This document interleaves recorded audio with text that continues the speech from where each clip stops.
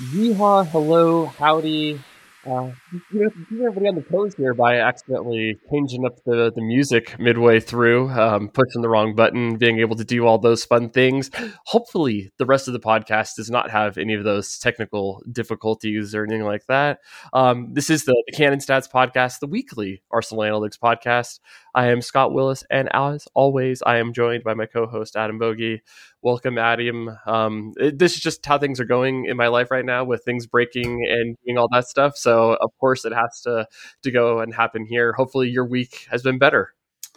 Yeah, no, it's been a not a lot of stuff has been breaking anyway, so that's good. Life can be challenging. So if I were you, I would have just played that off as like a mashup, like some kind of remix.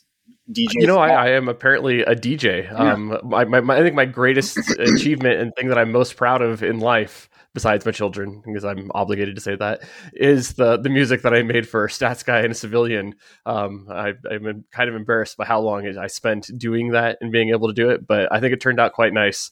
Yeah, I should do some fun remixing for this music too, to get us some fun vibes, be able to do it. You should. You could be a rival to like Gunner Blog and JJ Bull and some of those other guys who make funny songs about. Yeah, well, I'm never going to be quite the DJ that Andrew Arsblog is, but maybe I could be like the second best Arsenal DJ. I mean, we probably do have like real professional DJs who are Arsenal fans, so maybe no, they don't count. They don't know.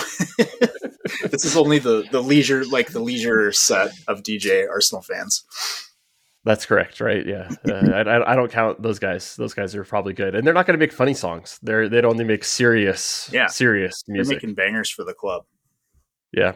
I mean, can we say bangers for the club? What was the last time I was actually in a club? It's been a long time. Ooh, yeah, probably even longer for me, and I'm younger than you. All right. Enough waffle. I think we got something fun to be able to talk about today. So we are approaching the quarter season. There is no real good quarter season mark because of 38 games, but we are at the 24% mark of the season.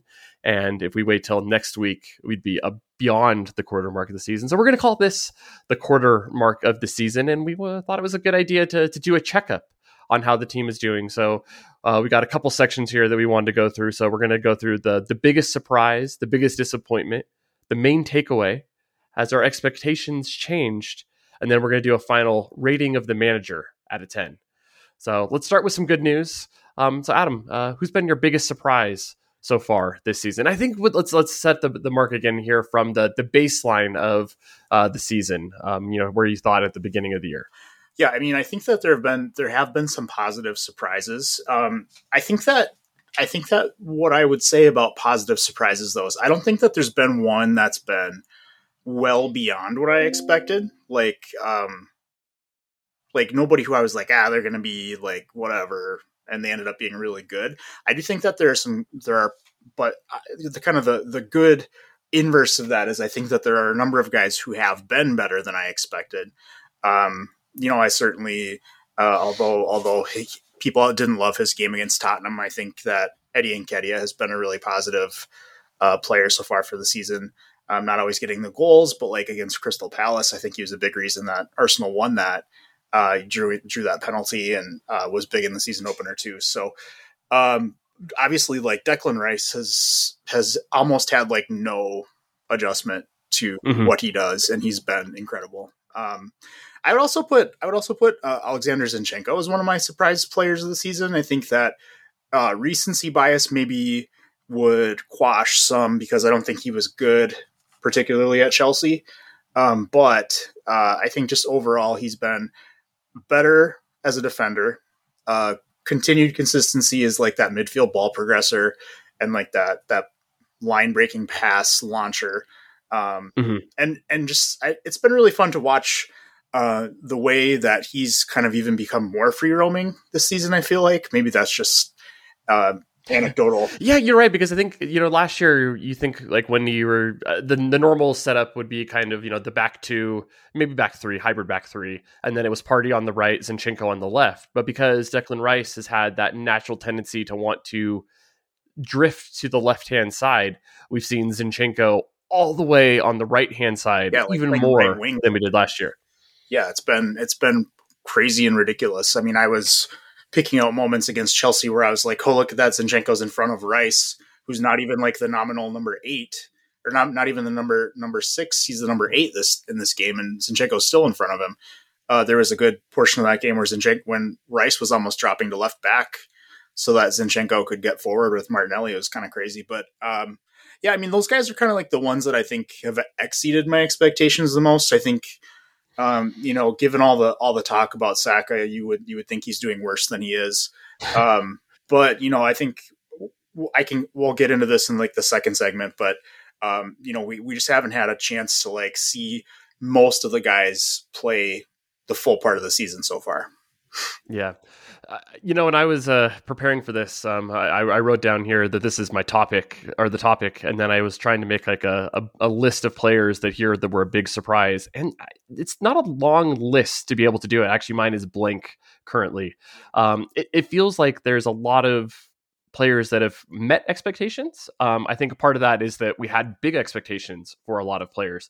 The last year was the one where the expectations rose and the surprises came. Mm-hmm. And this year it's been more one where I think that the expectations have changed and there's only time to go down here. I think I would call out William Saliba as well. I think there was potential questions of how a back injury could have affected him going forward, and it hasn't slowed him down at all. He has certainly moved up my ranking of the best center backs in the world to where I think that he has a good argument to be among those players. Certainly among one of the best in the Premier League right now. So I think that is one that's been a positive surprise. Not that we thought that he was a bad player or anything like that, but I think we had potentially questions of, what would that injury do to him to start the year? So I think that has been a very good positive surprise.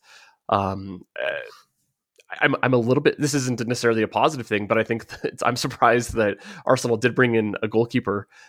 So I think that might go into some of the other stuff we're going on. So that was not necessarily a position that I think a lot of us had in mind as a spot to change. And that's something that, even when the season kicked off, I don't think was on the top of our minds as something that happened. So I think that is certainly a surprise, not necessarily negative or positive, but something that has certainly surprised me and has made a talking point for the team that I don't think we, anticipated at the start of the year. No. I want to go back to what you said about Eddie Nketiah, and I think that's one that's got a lot of meat still on the bone, and it's a constant conversation.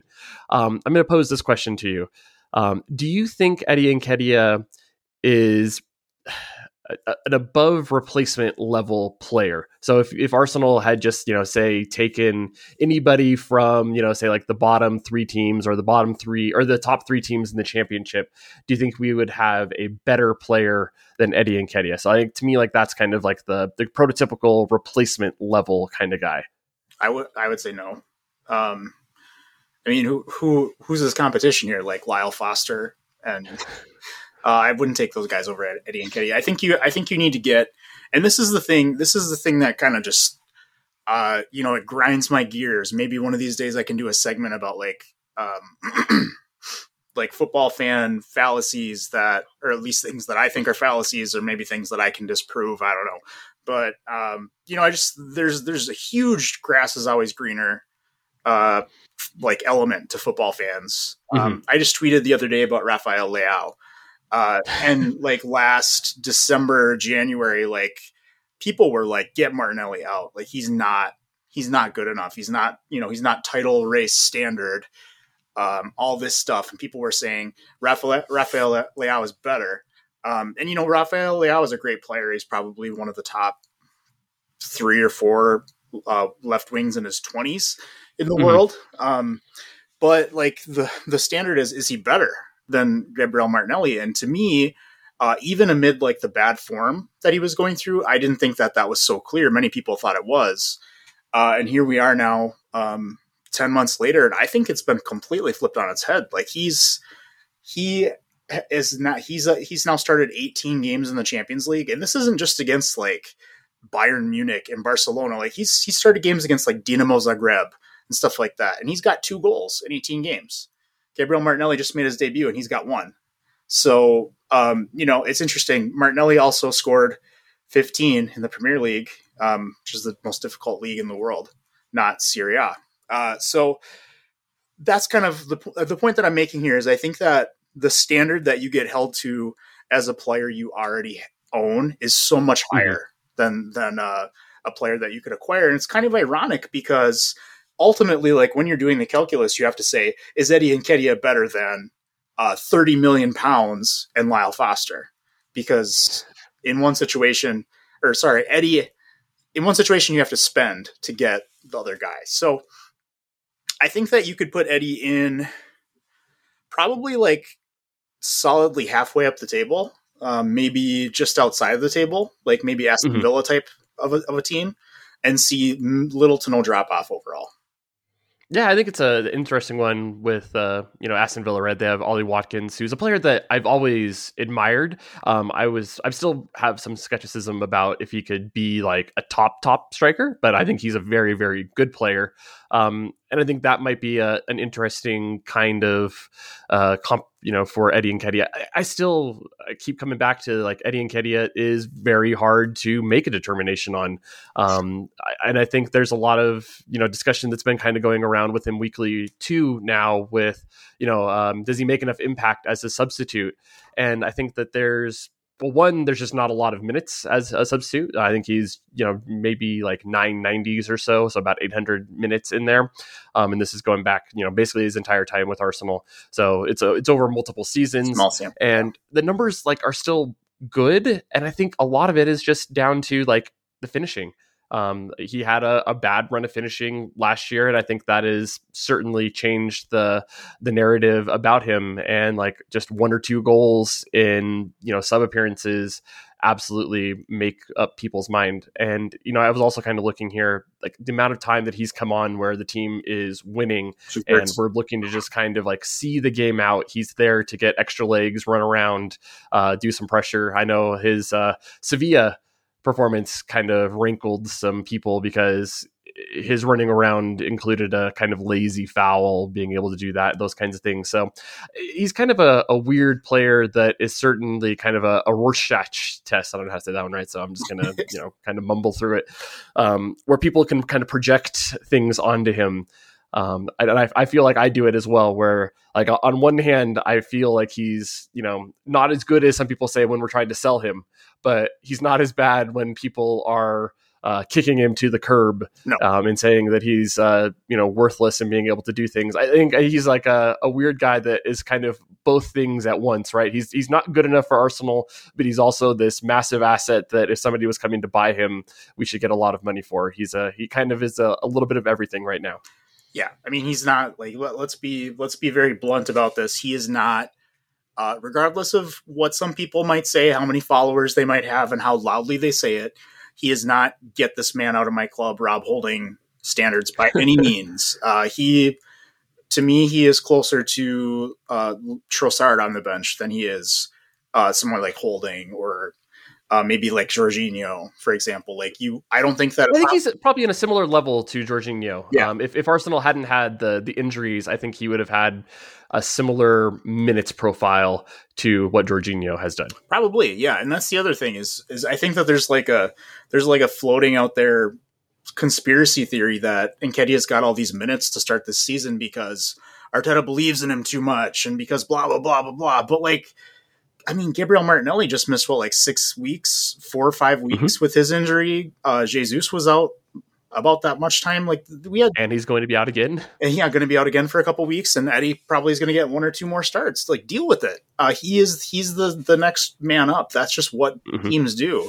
If Yves Bissouma gets injured for Spurs, they're going to start Ollie Skip or something. That's just what a backup is. He's not as good.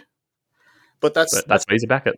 That's the other thing that I think gets really jumbled in this is that just the constant harping on this backup needs to be better than he is. But then today, Arteta goes to the podium and says these 2 guys who might be starting games otherwise are going to miss a couple weeks, and now there's a panic.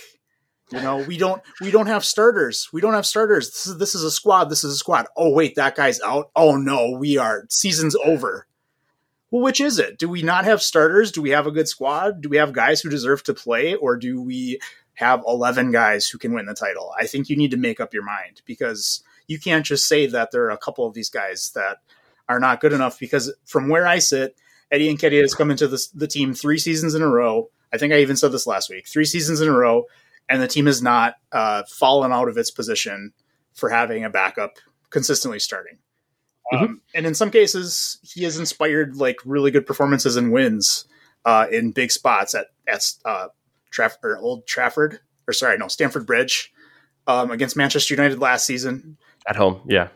And like this season, Crystal Palace was one of the best guys off the bench against Fulham, like all this stuff when other guys have let the team down. So, you know what, is he good enough to win Arsenal a title starting all season? No, but that's not his squad role. So why do we care? Is Emile Smith-Rowe good enough to win a title starting all season? No. But does anybody hold that against him? No. What about Fabio Vieira? It's one of the, you know, it's the benefit, the backup quarterback part right here, where when you're not playing, your stock goes way up. Yes. But then when you are playing, especially when you are an actual backup, people do remember why you are a backup. I found myself kind of surprised with the reaction to the Smith-Rowe cameo against Chelsea, because I didn't think his performance was memorable. No. If anything, I thought it was almost a negative, and kind of doubled down my impression that he's not a midfielder. I certainly feel he's a wide forward, maybe even an inside forward. And I think that that's something that people are just kind of get blinded, I think, by some things. And I know I'm not going to say that I'm blameless. I certainly have my own blind spots and things that drag me in. So let's switch here to another wonderful topic of biggest disappointment. I think there might be a couple choices in this one. Yeah. I'll give you first crack at just pick one of your biggest disappointments. Yeah, and this is, I want to elaborate on what you said a minute ago about expectations. I think it's been a lot easier to think about disappointments, like you said, because they're so high. Like, who would you say is the biggest pleasant surprise at Manchester City? Like, there isn't ever really one. Has anyone exceeded expectations there? Has anyone disappointed? I'm sure you'd have a lot more material if you're a City fan. So, kind of along those lines, I mean, to me, it's fairly obvious. I think the biggest disappointment is probably Martin Odegaard. That's what I've written down here too. I think that he was doing fine, maybe even like bordering on good coming into probably Chelsea, bordering on good with.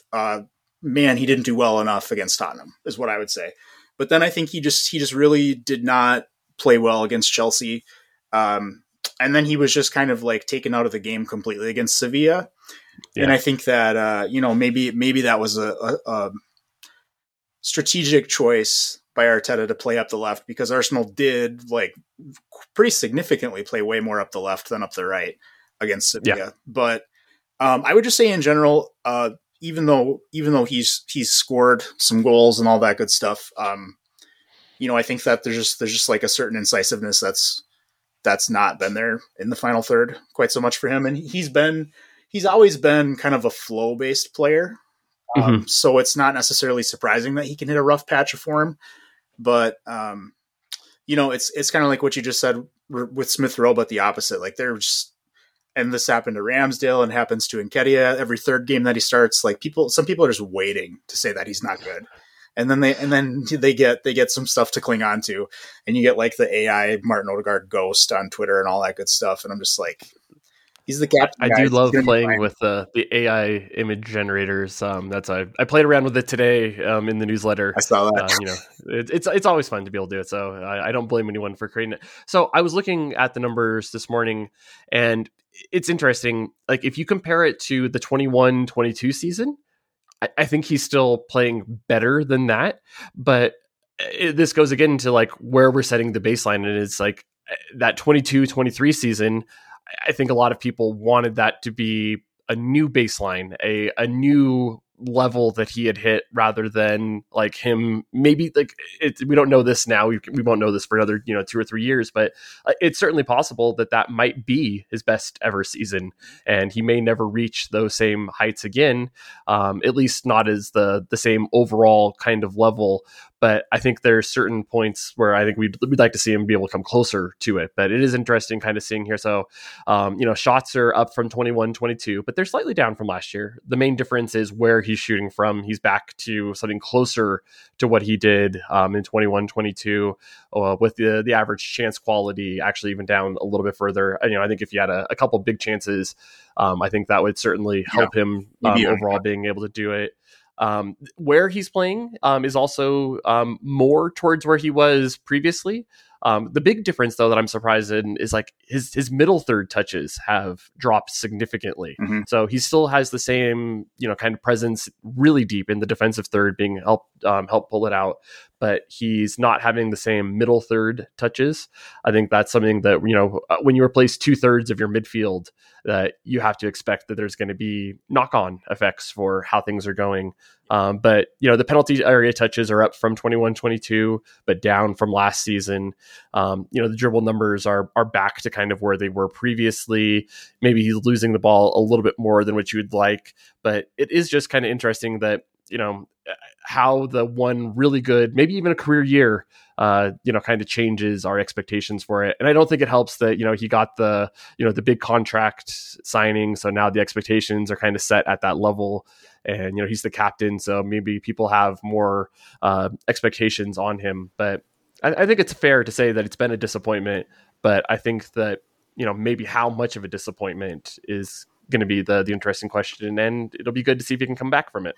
Yeah. And I mean, I think that there are some things to what we've seen from him where it's like there will be a rebound. Like I refuse to believe that he's like a 0.08 XA per 90 player. He never has been. That's like less than half of his career total. So yeah, I think that there are some things that are very obviously going to bounce back. He's on that point. So on FBref, if you go on there, so they have two different measures for XA. So there's the standard XA, which is the shot assisted expected goals, and then there's the ones that try to measure more of like an expected threat type, where like the passes that you do into the penalty area, what are the probability of those turning into goals? And he has a pretty large gap between his passes actually turning into shots and his what you'd expect to be able to get from those. So that one, it's 0.08 for the shot assisted XG and 0.14 for the actual what you'd expect from just the passes. More like so expected. And in the past, those have been much closer. So last year, it was the exact same, where he was about 0.23 for both. Maybe there's something to that, because I wrote, I think 2 weeks ago now, about how he was still very high for passes completed into the penalty area. Yeah, I mean, it is down from last year. Don't get me wrong, but it's not down to the same extent. Already. Yes. And that's very true for there's like a mosquito, for the club as a whole, though, too, is that like, if you were to just put someone blindly on FBref and sort passes into the penalty area, you'd see Arsenal are high, and you'd be like, oh, they must be one of the most, like, the biggest volume creators in the league. And then you see like their 13th, it's probably different now, but 12th in NPXG, and you're like, oh, that's weird. That's suspicious. Kind of the opposite of Newcastle. Newcastle are like very much mid-table in terms of making those pass completions into the penalty area, but they're like first or second in XG right now. So yep, it'll be, this is only a quarter of the way through the season. We got 75% of just the Premier League to go, 76, I guess. And probably, hopefully, more of the Champions League too. So I think, we tend to treat these things like week by week. And it's almost like a therapy session. Like, the way it is now is not the way it will be forever. So we need to remember that. Yeah, so I think the other one that I had on my list for biggest disappointment, and I think it would be remiss to not bring it up, is potentially Kai Havertz. So this is one that I've been called a Kai Havertz apologist or propagandist for being able to do it, but I think if you go back and actually read what I wrote when he came in, I always had a little bit of skepticism about the transition, right? Because this is not something that we saw him do in the Premier League. I could see the vision of why you'd want to do this. You're betting on a player that has this pedigree and was, did this. But, there was always the questions. I think one of the other questions that I had was that everything that we'd seen positive from him was on the right-hand side, and now we're switching him to the left-hand side. So I think there's some of these questions, and I think the answers right now are pointing towards it hasn't quite worked maybe as well as we hoped. I don't think it's worked as badly as some people say, but it certainly has not done the transition like a Declan Rice has had a transition here. No, definitely not. And I mean, the Kai Havertz discussion has frankly just become very, very boring. It's we're beating dead horses like left and right when we talk about Kai Havertz, because I think that, like you said, like people, if you can read and comprehend what people are saying or what they had said when that signing happened, I think there's just such a huge difference between really boosting a signing, saying, "Oh God, I'm so excited about this. This is going to be awesome." That's what we did with Declan Rice. Mm-hmm. Like I wrote that 105 million isn't a value, but who cares? Basically, was my column on Declan Rice. And maybe it is a value now. Yeah, maybe it is. But like people have been really bad at confusing that for what I think a lot of people who are maybe a little bit more even keel, like you and me, and I can think of a couple other people too, on Kai Havertz, saying like, no, they're not only signing him to play as a number 9. We're not signing a third number 9. Like this is what they're going to try to do with him, and Mm-hmm. trying to help like understand and explain that. Like I don't agree with everything Arteta does, but if I try to like speak to why he might be doing it, that doesn't mean that I'm apologizing for him. It's just the discussion of why did he do that? That's all. So, I mean, go back in the pages on this very blog, you'll see I gave that deal a C when the window closed. I think basically people expected him to come in and do what James Maddison has done at Tottenham. Mm-hmm. And it's not really, I mean, first of all, they're nowhere near the same player. Like they play like nominally the same position, but that's where it ends for me. So it's interesting. But yeah, I mean, clearly he's taken some time to adjust. I think the pressure is definitely weighing him down. He started off stronger than he's been in the last couple of games, I would say. Mm-hmm.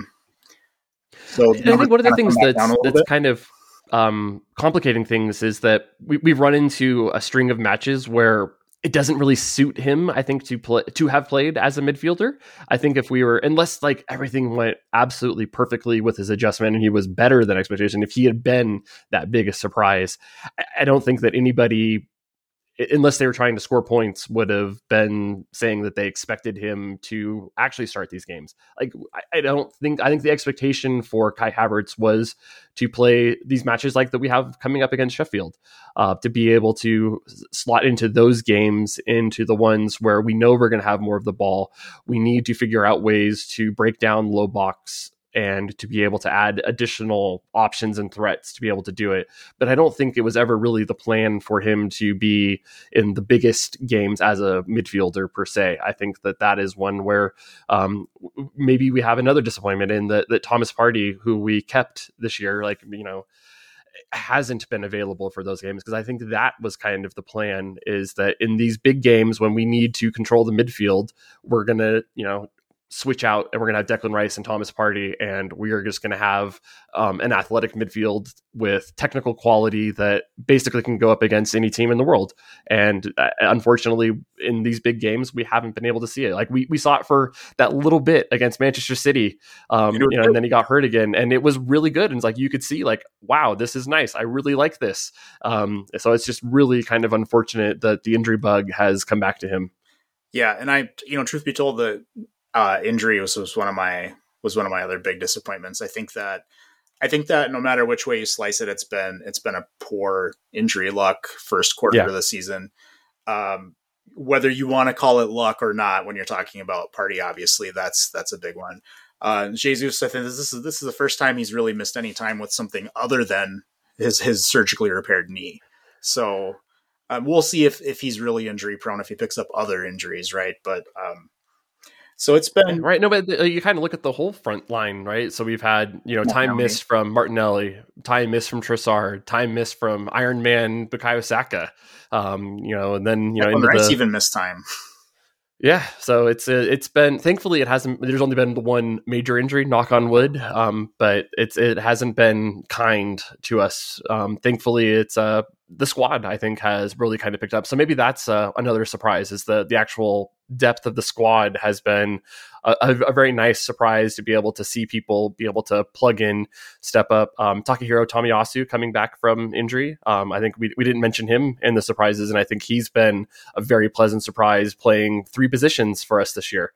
Very well, I think, being able to do those three positions. Just a massive asset, just to have around. And I think, he's still only 25. His contract expires, I believe, next summer, or sorry, not next summer. It's 2 years. Yeah, I think he's got 2 more years. Yeah. So he'll be 26 or 27. I don't know when his birthday is. I memorize that stuff. So, he could end up asking for a significant amount of money, and I could see Arsenal saying, "Yeah, we want to keep you around as long as he doesn't have like another season where he's missing all the time." So, yeah, I think there have definitely been some things to be disappointed about, but I mean, on that injuries note, like, it's so hard. It's so hard to know exactly what to think about what's working and what's not working. Because do you think the intent, for example, with Kai Havertz was to have him come in and start as essentially a left-sided number 10 behind Eddie Nketiah? No, I don't think so. I think the plan was to have the interchange between him and Jesus. Yeah. Because my whole thing that I talked about is that I think that Arteta saw Havertz as a midfielder who can do forward type of things, and I think that meshes well with Jesus, who's a forward who can do midfield type of things. And like, I just imagined the view was, you had Martinelli also switching sides, Saka free to switch sides, and it would just be a team that had constant motion and being able to fluidly move between the different roles. And I thought it would have been exciting. And it's unfortunate that, those guys haven't been able to play together for the long stretches. Yeah. I don't think we have a single game this season with Havertz, Zinchenko, and Jesus all in. I think that a lot of that, like, positional. Was that the one Champions League against PSV? Were all three of them there together? Maybe they all play together. I meant start, but yeah. But yeah, so it's interesting because I just think the system in general creates a lot. Yeah, so against PSV, we did see all three of those guys start together, and that was our best most fluent season. Yes, so there you go. I forgot that Jesus started that game, but it's been. I just feel like his system relies a lot on guys being a little bit unpredictable, and that kind of comes up for me when we have this discussion about should he try Zinchenko in midfield and play Tomiyasu at the back. I think part of the appeal of Zinchenko in Arsenal system is that the guy is supposed to be in the back. He's a free man. He's an extra man. That's part of what makes him like a weapon. If he's a left 8 who's playing in left 8 positions, I don't know if that's like, I just don't know if he's a great passer, but I just don't know if he is quite the weapon. And I said the same thing about like people who want to move Nuno Tavares to the wing. I said, yeah, you know what? Nuno Tavares is a great attacker for a fullback. End of sentence. Yeah, I think that is a good way to describe him. He surprises you as a fullback to what attacking talent he has, but when you kind of compare him against other attackers, he looks like a fullback playing attackers, right? Yeah. So I don't know. It sucks to have to say this a quarter of the way through the season, but I don't know how much we've really learned about so many things. So it's going to be really interesting to see, like, especially over the next few weeks with Jesus missing, with Partey missing, kind of how Arteta uses the squad, like what tactical tweaks he makes. Will Jorginho continue to be the number 6? Will Rice play number 6? And if so, does that move Havertz to the 8, or does he want Havertz at striker? Because I think it's very true that Kai Havertz has in a lot of ways provided in some big games what people essentially think Arsenal need to buy Ivan Toney for. Yep. He has become the long outlet, and he does such a great job of holding it up. He's even created goals that way. So it's interesting. Excellent. I think that gives us a good kind of segue into expectations and have they changed for you this year?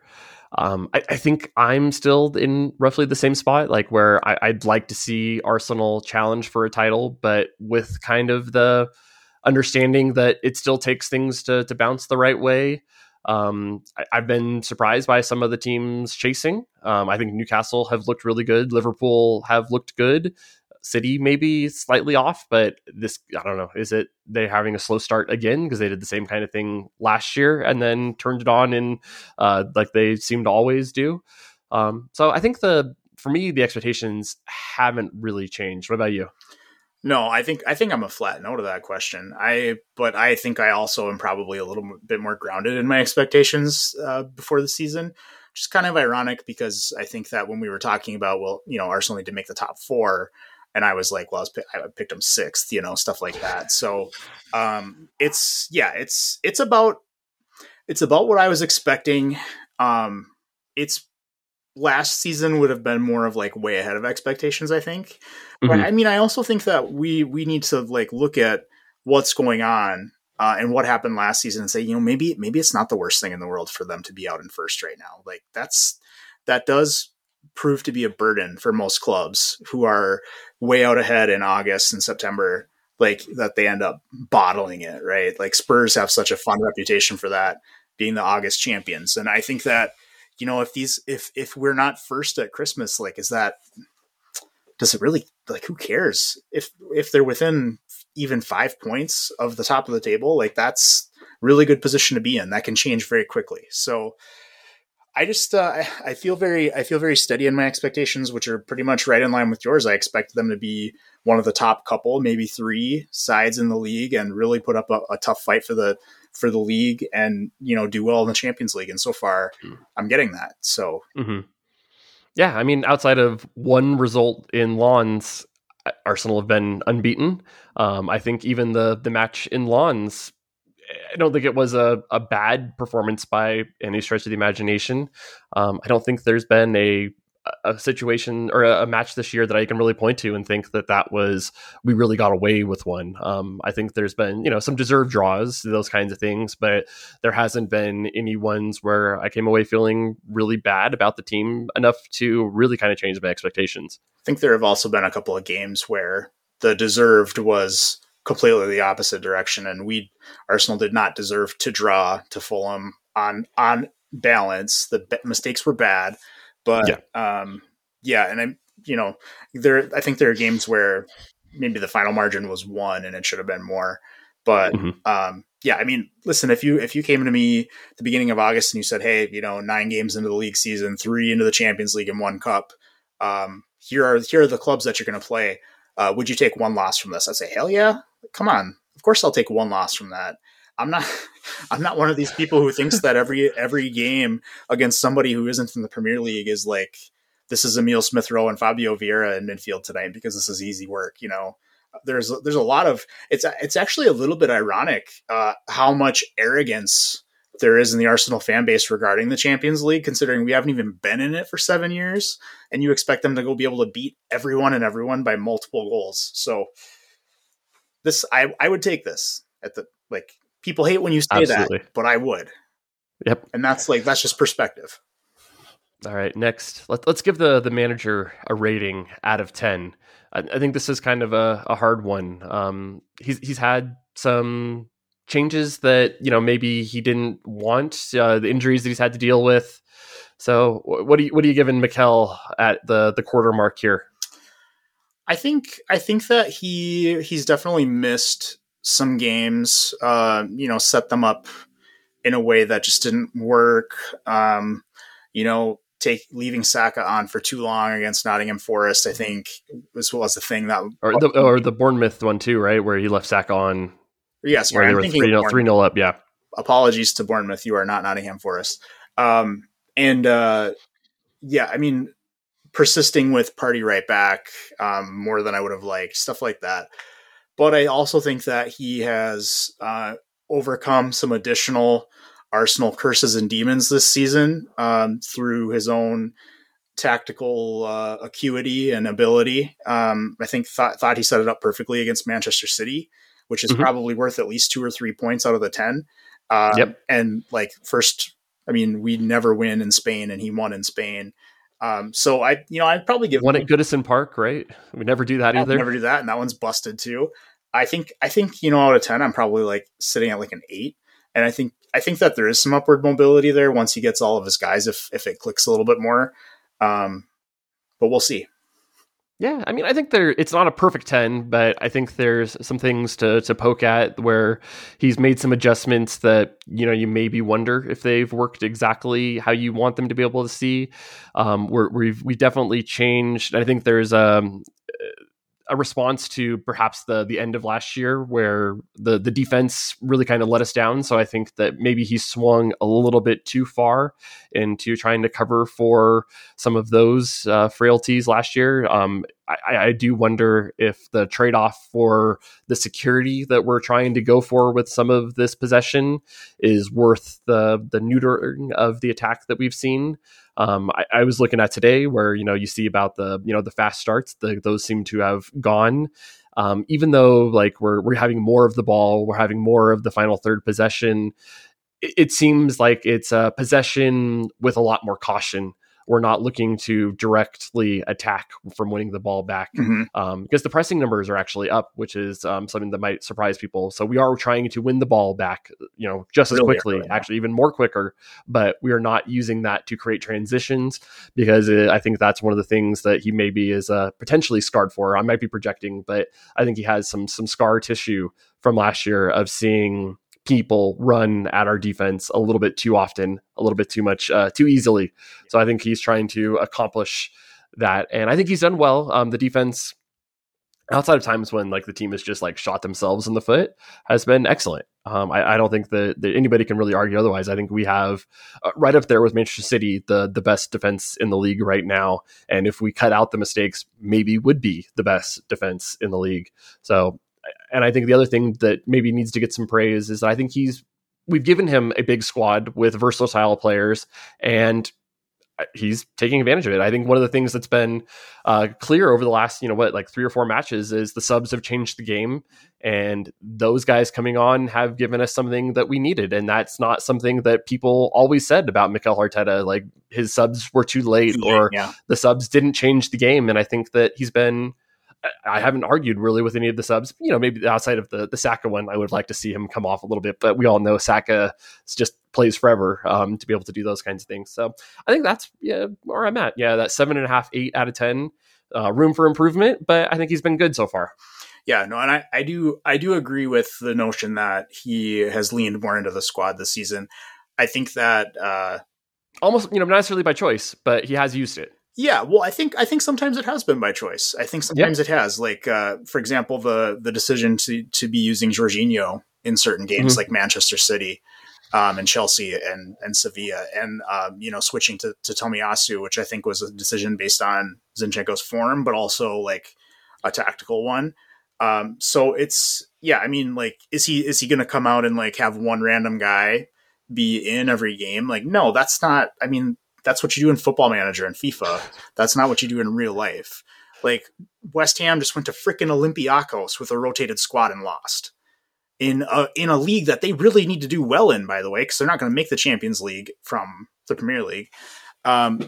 Coaches do not like to rotate as much as fans do. So it's just something that, unless you've got Ake or Gvardiol or Jack Grealish on your bench, you're just not going to like make 5 changes from game to game. But I think that he's been more flexible, and I think, one thing I know that he was carrying for, I don't know, probably a couple 2.5 years when he started, was that he could only do it.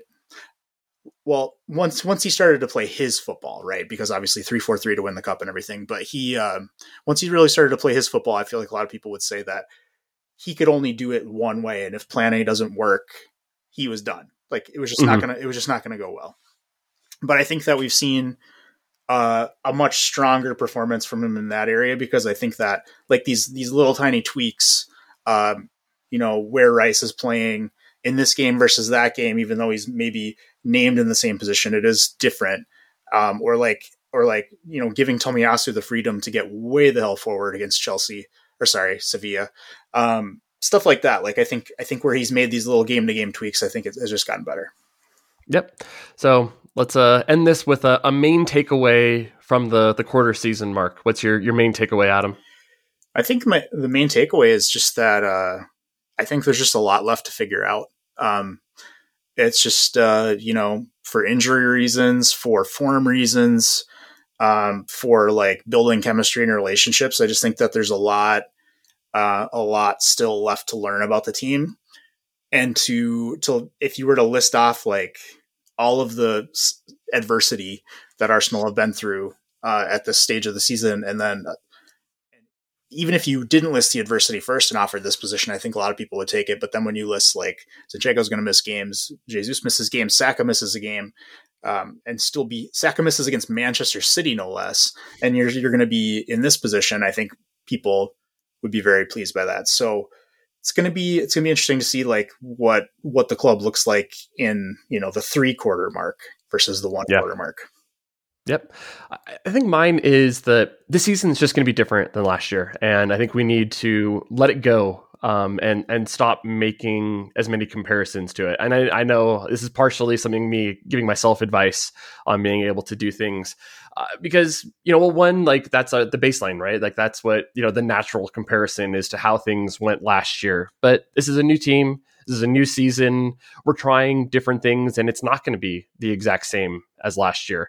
So I think that's something that I want to try to think about going forward, is maybe doing a little bit less of the comparisons to last year. I think those ones are still going to be valid because like that's how we kind of are able to see change in things. But now that we're at the point where we are getting to a sample size that is fairly large, it is time to start looking forward and, kind of making comparisons based on this year. So let last year go. It's a great memory, but maybe not over index it too much. So yeah. I think that's for myself and maybe for other fans to be able to try to do as well. Oh, I completely agree with that. I think there's been so little appreciation of the journey this season.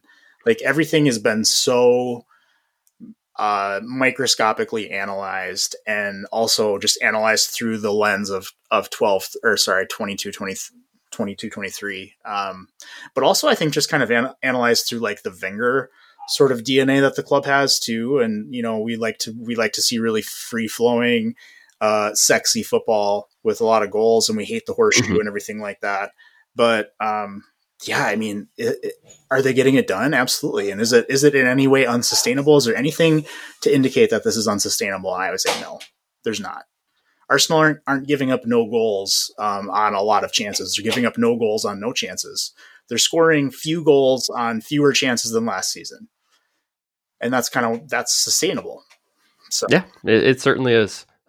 I think that's a good look back at the quarter season. So I think we got a lot of good stuff to look forward to. Let's do some housekeeping. So this show is supported by our very much appreciated premium subscribers. If you're considering that, we would give you our very loving appreciation. You get 5 additional articles per month, additional premium podcasts. And yeah, being able to do all that wonderful stuff is because of those guys. So Adam, Arsenal played midweek in Sevilla, so we've touched on it a little bit. Let's break into that a little bit here. So Arsenal put themselves in a very good position now to win the group. It was kind of a must win, I think. Well, maybe not quite a must win, but maybe as close as you can get to a must win before you get, or actually a match week 3, right? Yeah. Yeah, maybe a good way to put it would be it was a must not lose, I would say. Yeah. To come out of that game with 1 point, I think would have been fine, other than the the eulogies for the season that we would have gotten from it. But no, I mean to be in first, point up on Lens, whom you've already visited, up 3 on Sevilla, whom you've already visited. Eindhoven will be the very last game of this group stage. So yeah, the Eindhoven away match. That will be basically, I mean, most likely considering the next 2 are at the Emirates, this will know our destiny by then. So yeah, I mean, listen, when you get an away match as an English Premier League club in the Champions League, like you get to see the full throat of like the fans, the full, like the best version of their atmosphere. That's a game that those clubs really want to win. And I think that especially a club like Sevilla, I mean, all you need to do is look at their performance in Europe versus Spain, and you see that what matters to them, right? Because they do so much better in Europe. But all that said, I think it was a really good performance. Mm-hmm. It was a little flat for parts of the first half, but sometimes you just gotta, like in these Champions League games, you just gotta rely on like some individuals to make some great plays. Martinelli probably should have had 2 goals, but had a great goal, great turn from Jesus to set him up, and just some really good performances at the back. Got a little frantic at the end, but just to be able to walk away from that with the 3, I think is just really big. Yeah, so I was looking at this, and 2 wins, and that guarantees Arsenal win the group. So that is kind of the goal here. Two home matches, and I think that Arsenal should be pretty heavy favorites in the next 2, right? So we'll have Sevilla at home and Lens at home. Mm-hmm. So I think those are ones that Arsenal should feel pretty good to being able to make it. So we've been wanting, fans have been wanting to rotate so much during the Champions League. So let's take care of the business in these last 2. And then we should be able to rotate heavily for the last PSV match away. But you want to talk about Gabriel Martinelli? That guy, this is his first Champions League match ever, which I was kind of surprised by, because we're so used to Arsenal just being in the Champions League, and then we had the 7 years in the wilderness, and then we played 2 already this year, but he was out injured for him, so this was his debut. And what a debut from him. Yes, he was just, so good, and I thought he was probably the best attacker on balance for Chelsea too. He's just, I think he's just come back very strong from his injury. He made an impact against City, obviously. So it's been so fun to watch him. I had almost forgotten how many of our own guys. I guess I'd almost forgotten that Saka also made his Champions League debut 2 weeks ago when I was just getting hyped for Martinelli. He's got such a game that really suits him for those kind of matches. But he's also just got such a mentality. Like, he was everywhere, just running and running and running. He had 9 recoveries as a winger, which is just ridiculous. Some wingers make 9 recoveries all season. It's just, I don't know. He seems to just really thrive in those kind of like, this is the time to step up type of situations. I thought he was one of the best players down the stretch last season. I'm just so psyched to get to watch him more in the Champions League. Like, him at the Emirates in the Champions League, I think he's going to really just have some fun, especially if he keeps getting to play against 37-year-old right backs. Yeah, no, that was a really good. Yeah, just Martinelli and Jesus, their combinations in this match were so good. Really, really liked being able to see it. And then I just came away with the impression that Arsenal were better than Sevilla. The 1 goal conceded was a little bit of a bummer, because I thought maybe this one deserved a clean sheet for being able to play through it. So I'm very happy here. So let's look ahead for some of the matches that we do have coming. It's another full week. So we got Sheffield tomorrow, West Ham midweek after that in the Cup, and then a big trip to St. James Park up in Newcastle. Yeah, well, I think this is going to be a really fun, from like a nerdy perspective, it's going to be a really fun week to watch how Arteta handles it, because, I don't expect him to play a really strong lineup at West Ham. Mm-hmm. And I don't expect West Ham to either, because they've got a league game this weekend. They just had a Europa League game that they had to use some guys in to try and come back, which they failed at.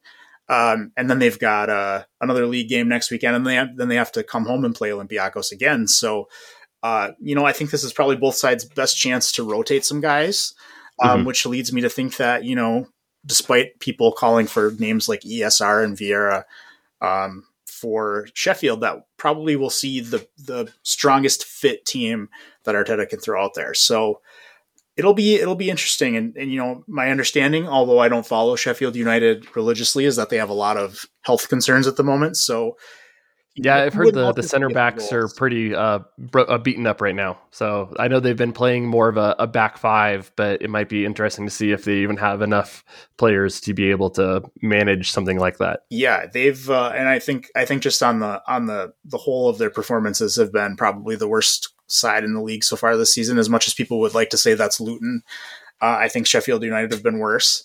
And hey, on the Gooners, like the podcast marathon, I said Heckingbottom would be the first one to get sacked. So let's go Gunners, get them out of there. Yeah, we all root for our predictions to come true. My Eddie Howe prediction on that podcast is not looking good. Yeah, that didn't turn out well. Although, if he kind of screws up the Champions League, maybe it could be. Maybe. They did get beat by Dortmund at home. So that leaves them with just the 4 points, because they did get a very, very lucky draw at AC Milan. Yeah. But yeah, they're in trouble. So, but yeah, that is the team that we play next week or weekend after next. So Newcastle, they've been weird. So I know there was the Double Pivot podcast. If you listen to them, they went kind of in depth into what makes them peculiar and how they've been able to accumulate the points and their attacking performances. They are a team that kind of relies on efficiency, both in keeping people away from their own box and then also getting into other teams' boxes and just making the most of their opportunities. Kind of the anti-Arsenal right now, where we are not very efficient with our dangerous possession. They have been. So I think it is interesting. So this weekend, Sheffield United, you think it's going to be a pretty strong team?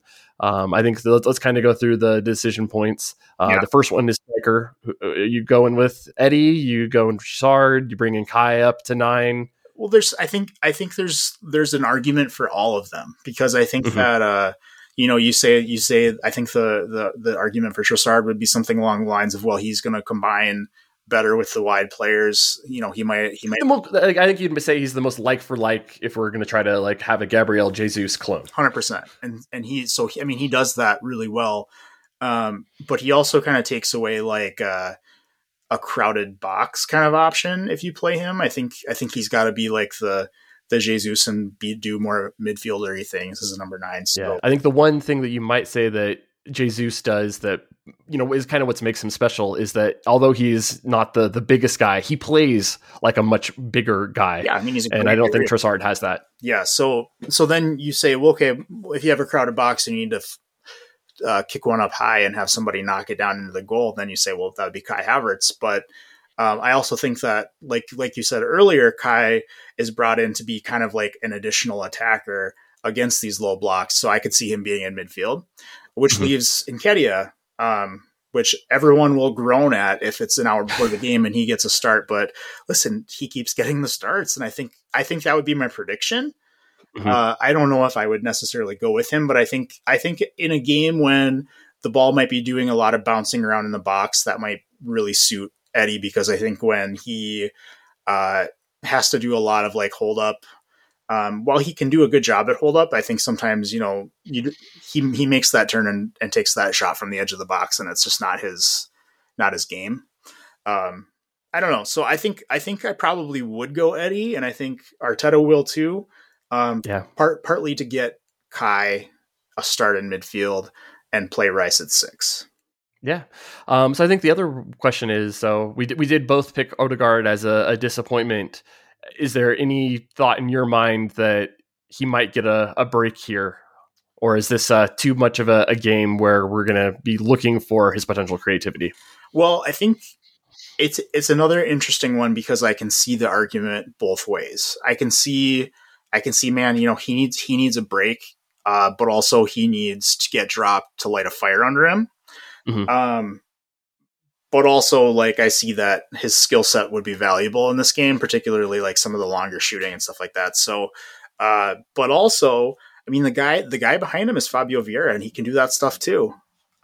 You put Vieira in Odegaard's role for this game, I think they would be fine. So I'll be really interested to see Arteta's thought process. I personally don't think I would drop him, just because the next game is West Ham, and I am not starting Odegaard in the Carabao Cup at West Ham to try and get him into a rhythm. I'd rather do that in the league. So, I could see it going either way, but probably expect him to start.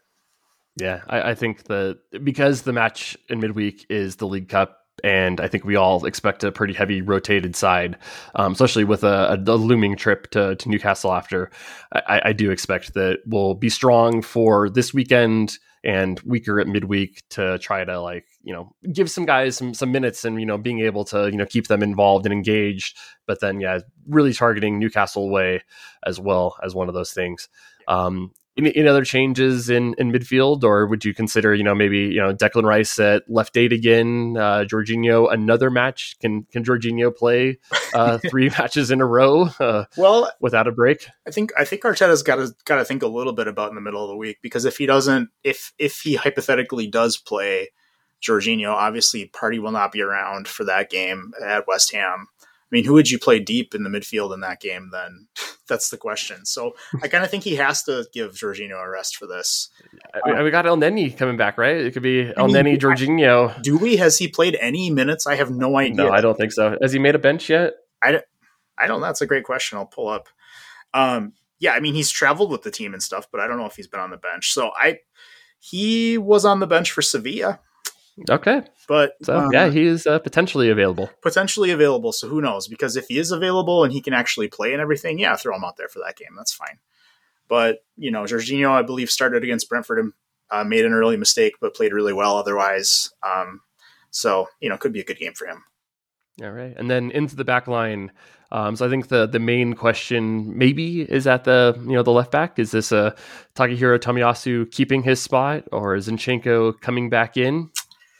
I don't know. I mean, I think you got to play the hot hand. I don't know that, as much as I love Zinchenko, and it is, I do appreciate him a lot. I think that the reality is Tomiyasu just played his role in a pretty big game and did a really good job.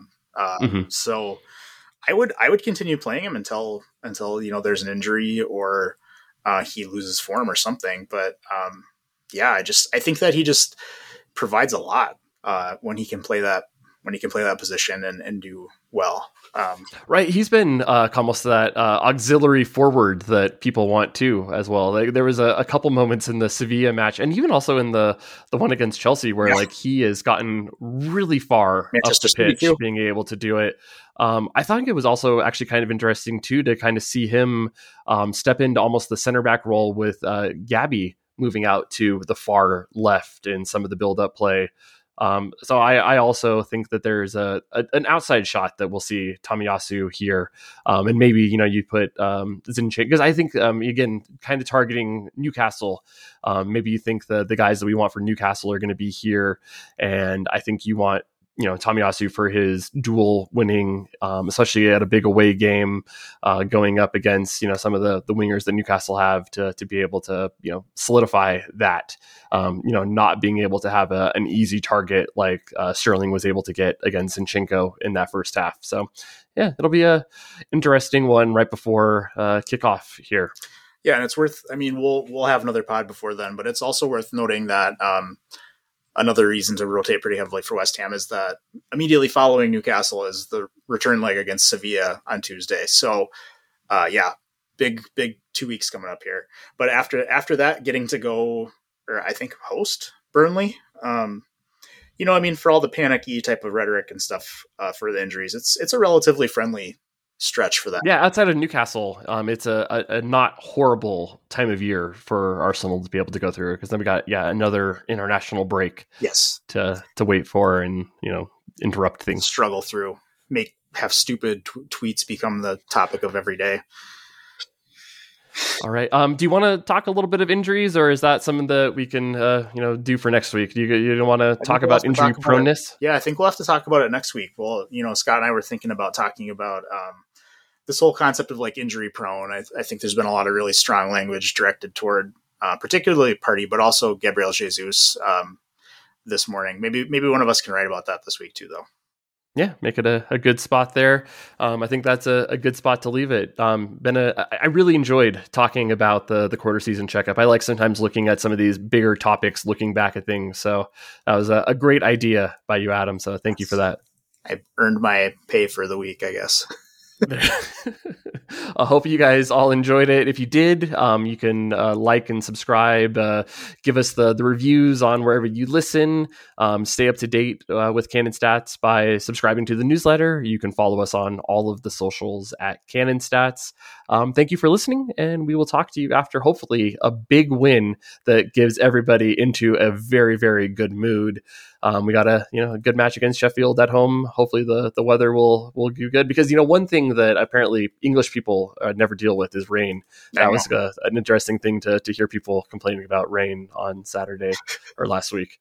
If it was from me, who lives in the desert, rain complaining about it makes sense. But people that live on a rainy island, you would have expected them to be able to deal with it better. You may complain about playing on grass, so you're used to the sand.